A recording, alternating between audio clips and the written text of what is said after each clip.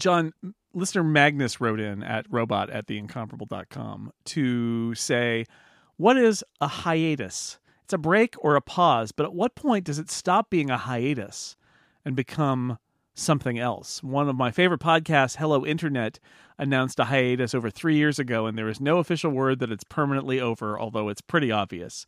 So is it still on hiatus forever? As a kid, this is me now, not Magnus.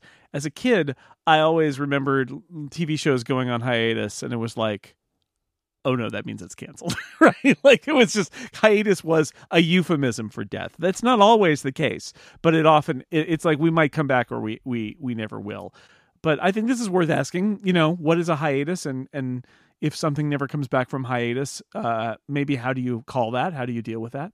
So somebody or something, there is an actor that is in charge of saying this thing is going on hiatus. The creator of the show, the network, in the case of the podcast, the people who make the podcast, they declare the podcast is going on hiatus, right? Yeah. Even at that point, there can be conflict, right?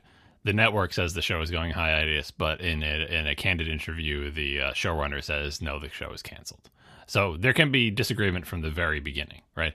But assuming there is not that, assuming that there is whoever can speak to the idea, because you can't just declare something. I can declare this podcast is on hiatus. It's not my podcast. I can't declare it, right? And it's like, well, there wasn't a show for a week and then it came back from hiatus. No, it's got to be the people who have the authority and ability to say that. Assuming that person or group says, yes, this thing is on hiatus, it's on hiatus until it is basically impossible for it to come back. Right? Because you don't get to decide, well, but it's been gone so long, surely it's canceled now. For example, Hello Internet. Hello Internet releases a new episode. Guess what? It was on hiatus, and you decided it was gone. But you don't get to decide that because you don't control whether it comes back. Only the people who run the show control whether it comes back. And, if one of the two hosts dies, then you could say, okay, well, they can never bring back the thing that was, right? But until that point, at any point, they can bring that back. And they can say, yeah, that was the hiatus. It was a break. They chose not to end it, right? They chose to call it a hiatus. Mm-hmm.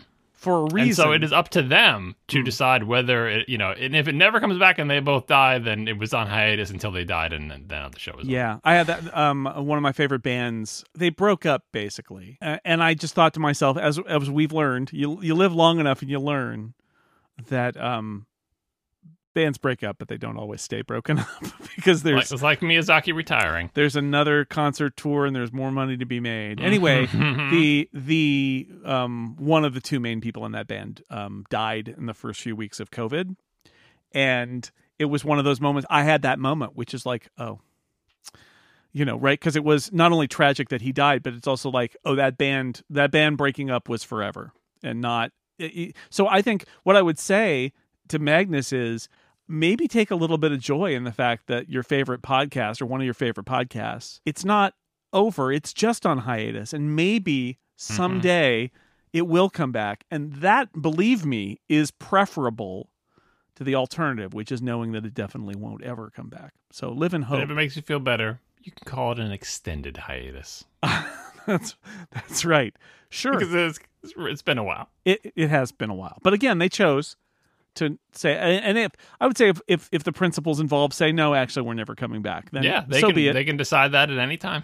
Yes, but until then, hiatus is what it is.